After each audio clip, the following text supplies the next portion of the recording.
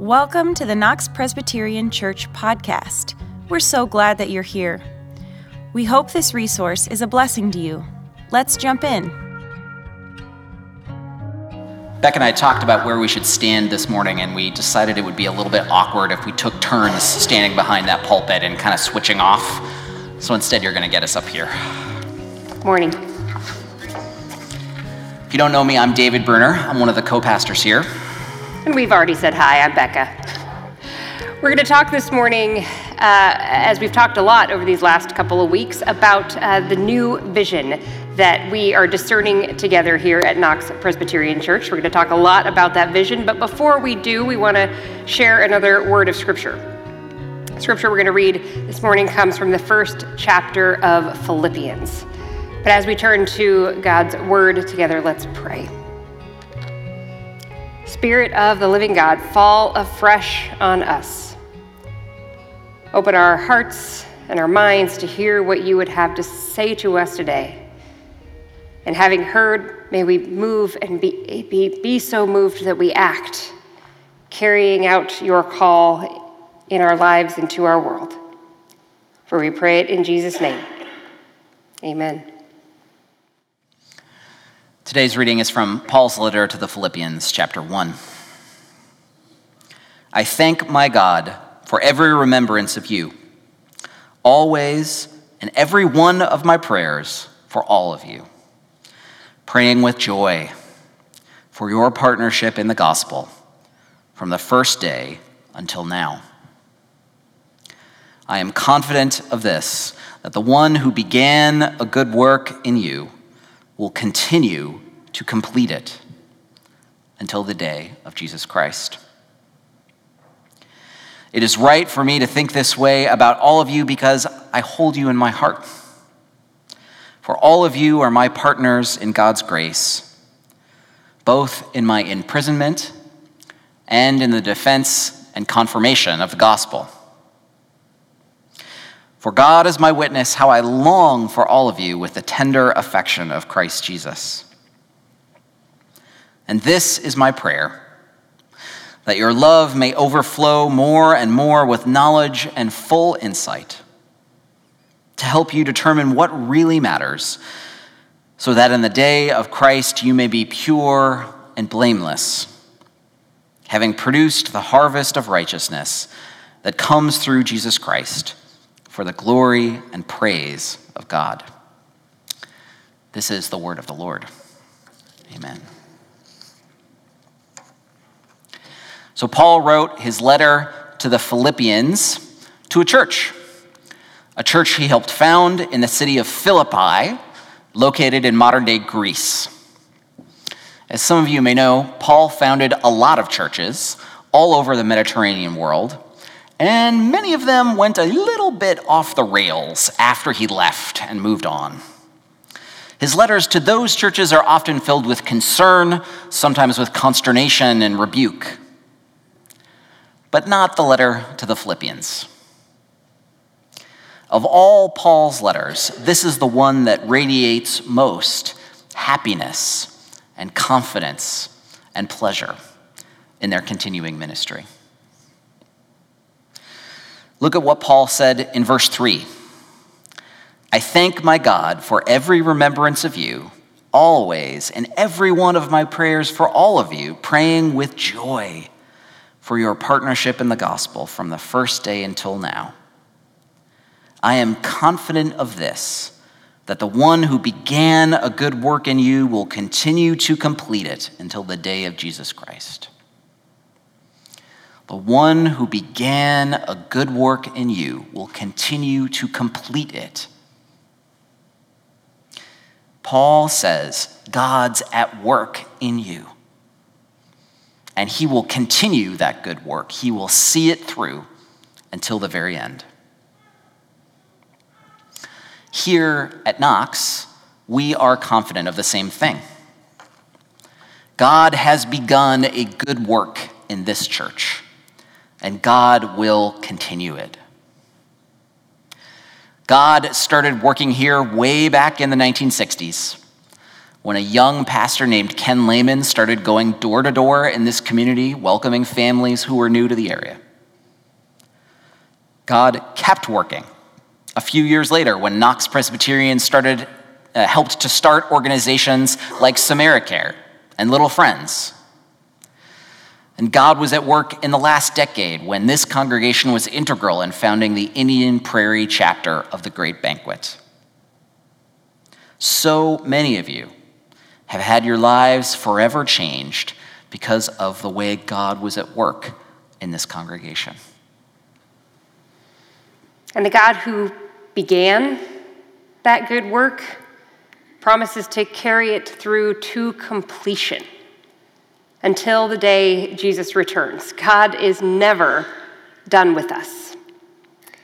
And one of the ways that we believe that God will carry God's good work through to that completion is through what we've been doing in our Isaiah 6 project.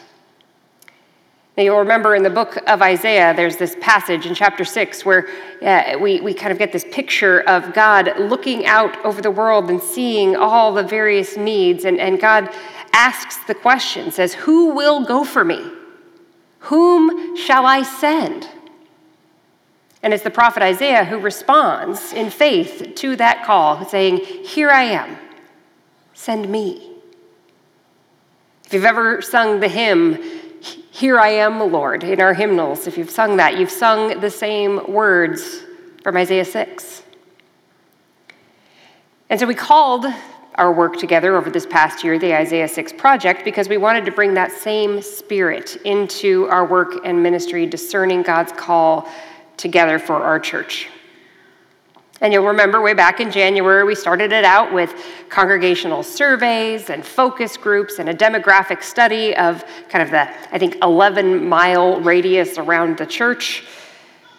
Then over the winter and spring and summer months, we had 3 different retreats where we brought the session and the staff all together to pray, to talk, to be in small groups, be in large groups, all for the purpose of discerning the Holy Spirit's call. And Dave and I, just from the bottom of our hearts, to the leadership of this church, our session and our staff, who spent several actual very beautiful weekends. It was lovely outside. They were inside a windowless room, giving their time and their attention, not because they had to, but because they wanted to. They care so deeply about this church and the future that God wants for us, that they gave that time willingly and joyfully, and we are so grateful. And I hope you know what devoted Christian leaders we have in this church, and we thank them every chance that we get. The product of those retreats is a number of things. It's this vision statement, a re-articulated set of core values, a number of ministry initiatives, new strategic objectives that we're going to be launching into in these next few years. It's a number of things. But for what we want to do today is we want to focus on the vision statement. So we're going to start there. The vision statement says this: loving sacrificially, serving generously, and seeking Jesus together to see God's kingdom come in the Naperville area and beyond. When we started working on our vision statement, our consultants advised us that a good vision statement would have 3 components. Now, you know we like to preach 3-point sermons, so I just want to emphasize they told us it would have 3 points. We didn't tell them.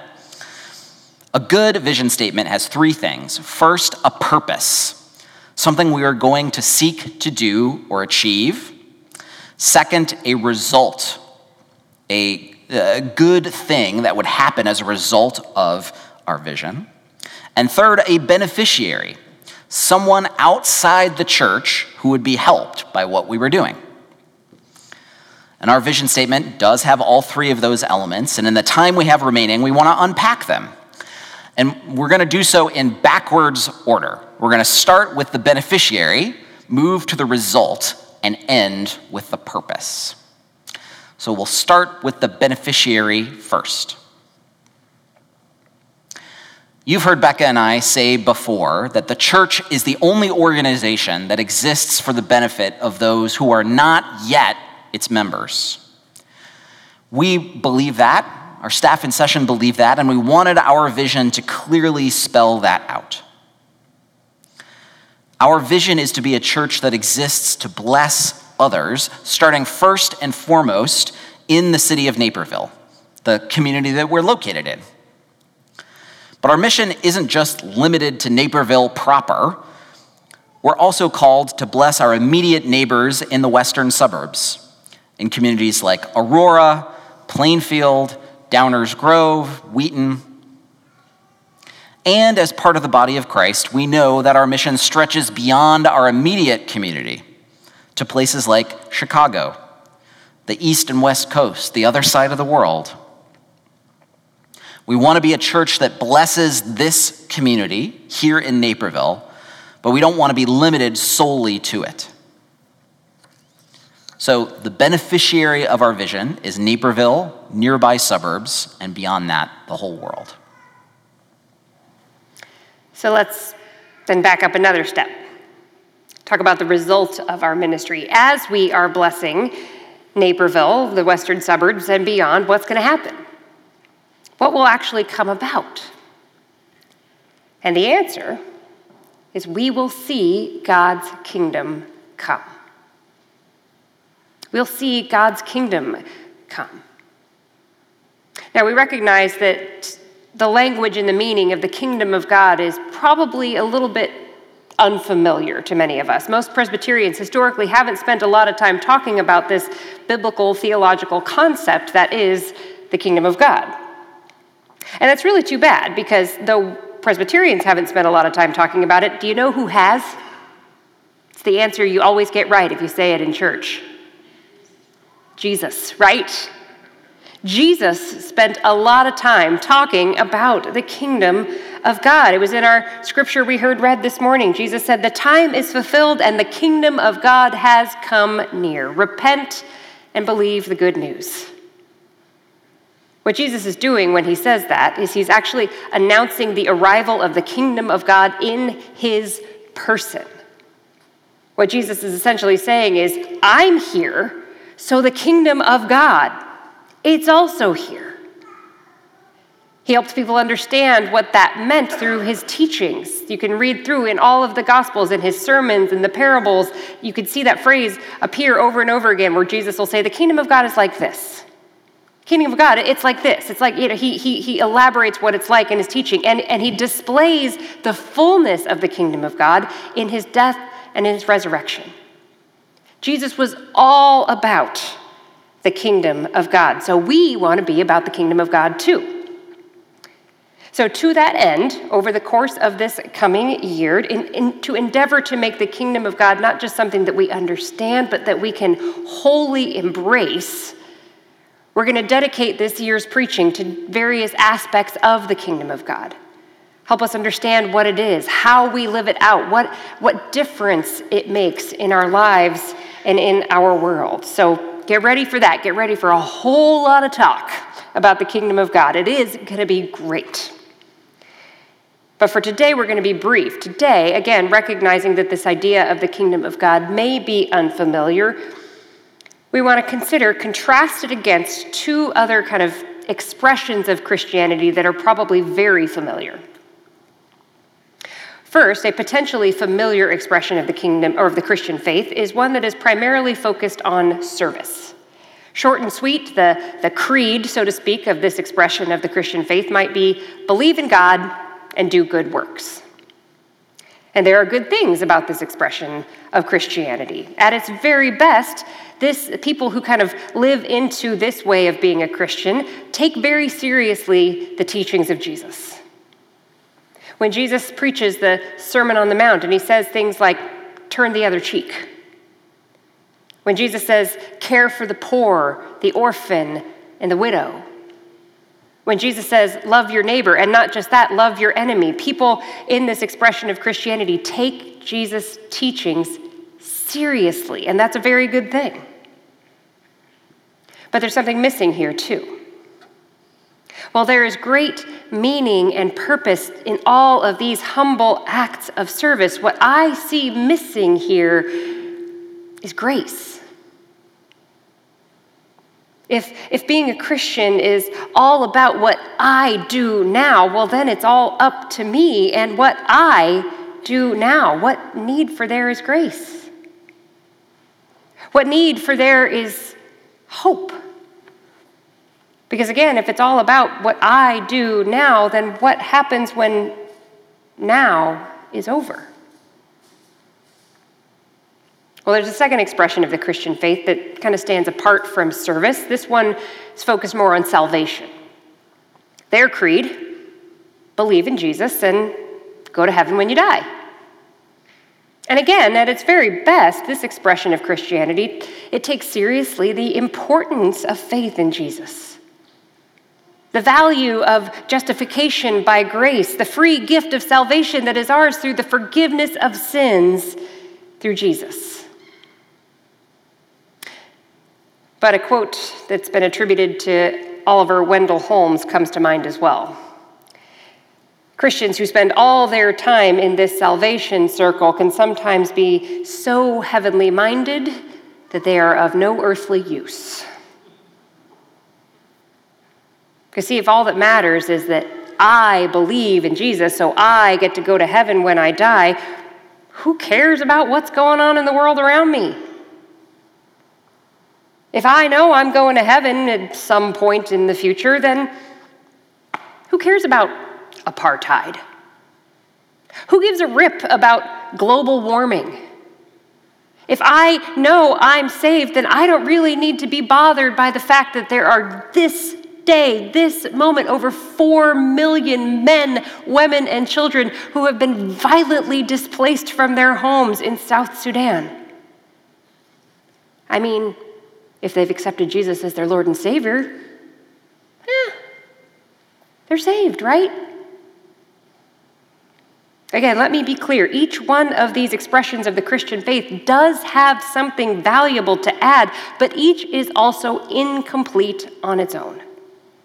Each of them needs to learn something from the other.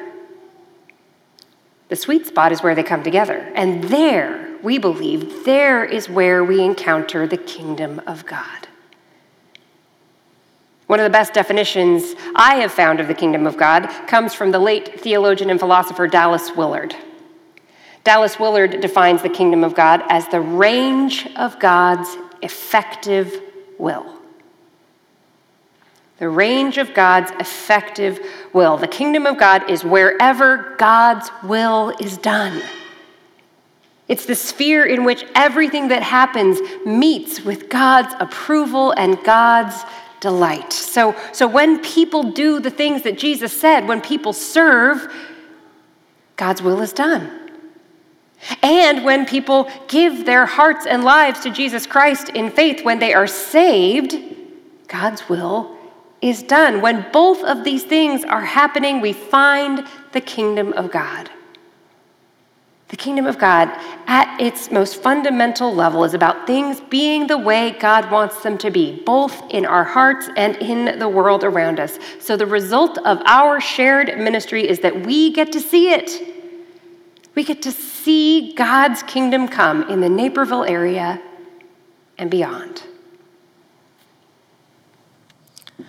So far, we've shared the beneficiary of our vision and the result of our vision. So now let's take one final step back and explore the purpose of our vision. Our vision statement identifies 3 aspects of that purpose: to love sacrificially, serve generously, and seek Jesus together. Let me touch on each of those one at a time. First, we want to love sacrificially. In the Gospel of John, Jesus gives his disciples a familiar commandment. He tells them to love one another. It's repeated numerous times throughout Scripture. But he adds a twist that's unique to John. He says, "Love one another as I have loved you." Love one another as I have loved you, sacrificially, persistently, in an unselfish and other-focused way. To show them what he meant, Jesus not only washed his disciples' feet, He went all the way to the cross for them. We believe that to see God's kingdom come, we need to love sacrificially, guided by the Holy Spirit. This is something Knox has been doing successfully for a long time, and we hope Knox continues to do it more and more. We've seen so much evidence of it even over the last 12 months that we've been here at this church. We saw that sacrificial love in the giant crowd of people who came to our house the first month we were here to help us unpack and move in. We saw it in the faces of Brian Hicks, Joe O'Brien, and Josh Weir, who patiently assembled a trampoline in our backyard in the August heat. We saw it a few months later in the devoted members of our staff who left the building at a moment's notice on a weekday to go and sit with a congregational member who is in crisis. Before Becca and I heard about it, before we even knew it had happened, the Knox family was already with that person. We've seen it when we were visiting with a member of the church who is grieving, and while we were talking and praying with him, his phone rang, and it was his deacon calling. We believe God has given this church the gifts to love sacrificially, and we want to keep doing that inside and outside these walls. Second, we want to serve generously. Just like loving sacrificially, this is something that Knox has already been doing for a long time, and we want to see it continue to grow and get deeper. One of Knox's great strengths is its willingness to serve, not just by writing a check, but by rolling up its sleeves and jumping in. And we saw that in force yesterday at the Neighborhood Festival. My wife went a couple hours early to the festival to make sure everything was getting set up. And half an hour before the Neighborhood Festival started, I got this short little text from her that just said, "Our church is amazing." Because everything was ready, because so many hands had contributed to make that day possible. And we see that spirit of service not just yesterday, but around the year at Hesed House, at Loaves and Fishes, at Wyman, at Go and Serve. When we talk about serving generously, what we mean are mission partnerships where we offer not just money and not just time and energy, but our very selves. We're talking about face-to-face partnerships with real people that develop over years, over the course of many shared experiences and prayers and encounters.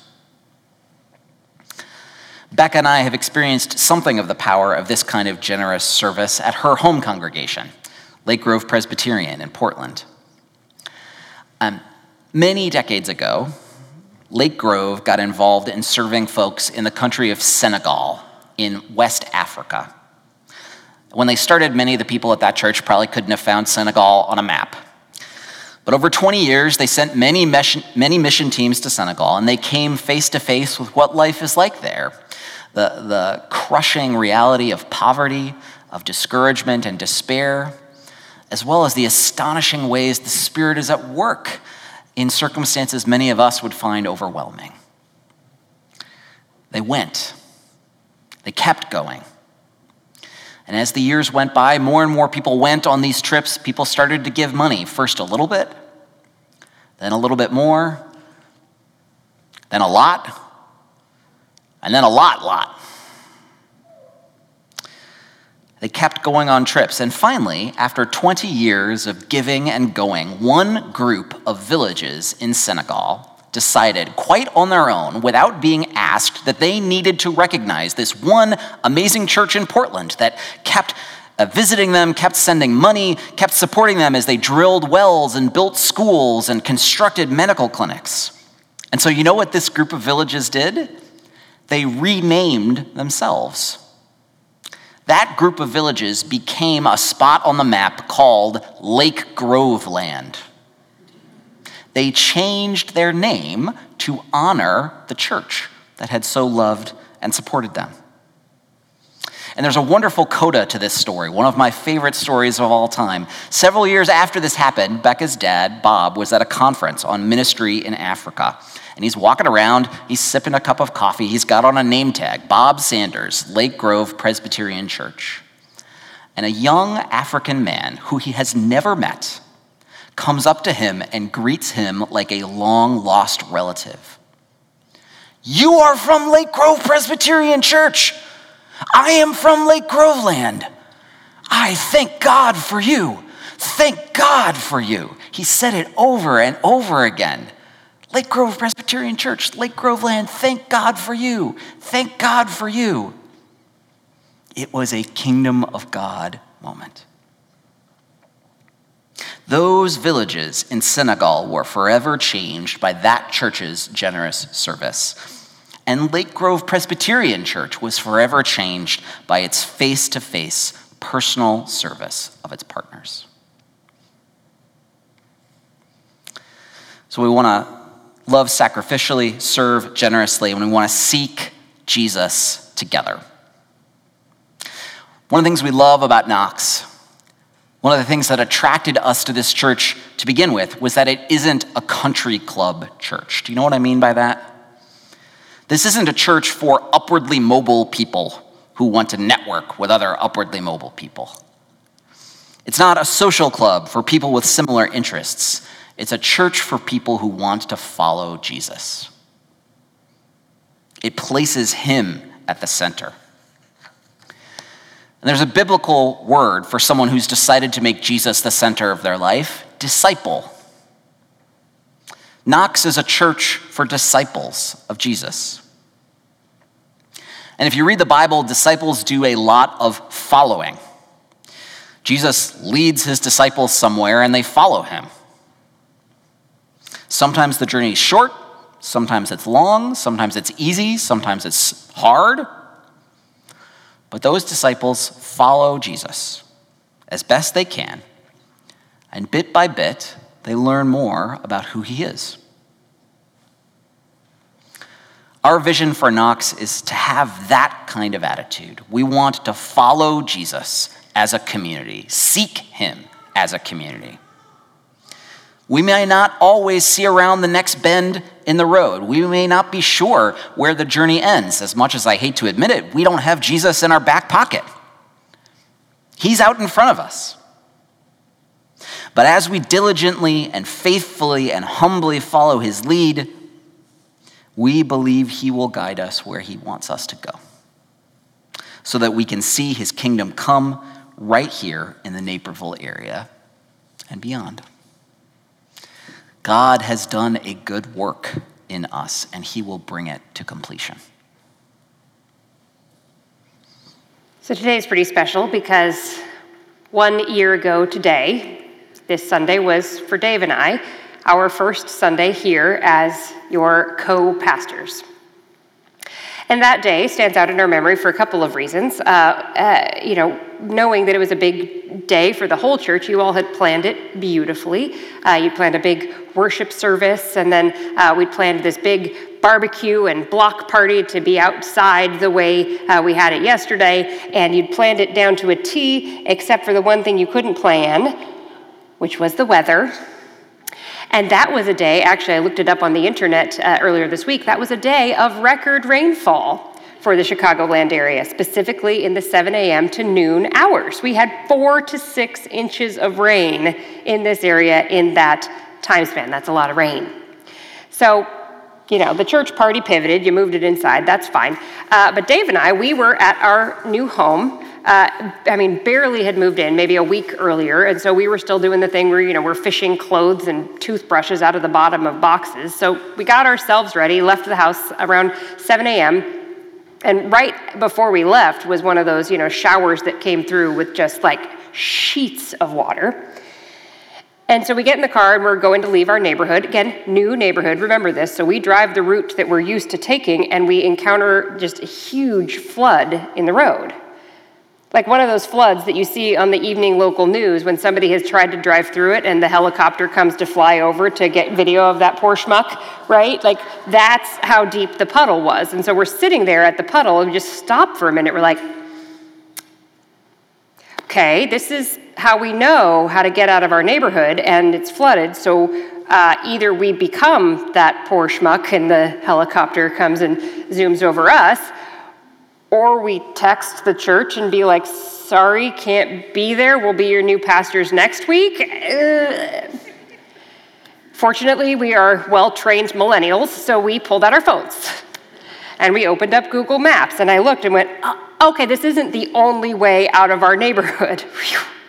So we turn the car around, find another route, and we make it to church for our first Sunday. And the rest, as they say, is history. But I think as I was thinking about that this week, I think there's a lesson here for us. In a sense, we are all in this car together. And we're standing at a crossroads. The terrain before us may be unfamiliar. We may feel unsure. And although we may not be able to see clearly the path that is before us yet, be assured to take great courage. Our God sees. Our God knows. God has a plan for where we are going, and our God is going to take us there. By God's grace, we will find our way, not to get to church, but to be the church. And the rest, they will say, will be history. Amen. Thank you for listening. For more information on how to get connected, please visit our website at knoxpres.org. That is knoxpres.org. You can also subscribe to our podcast on iTunes, Google Podcast, or Spotify.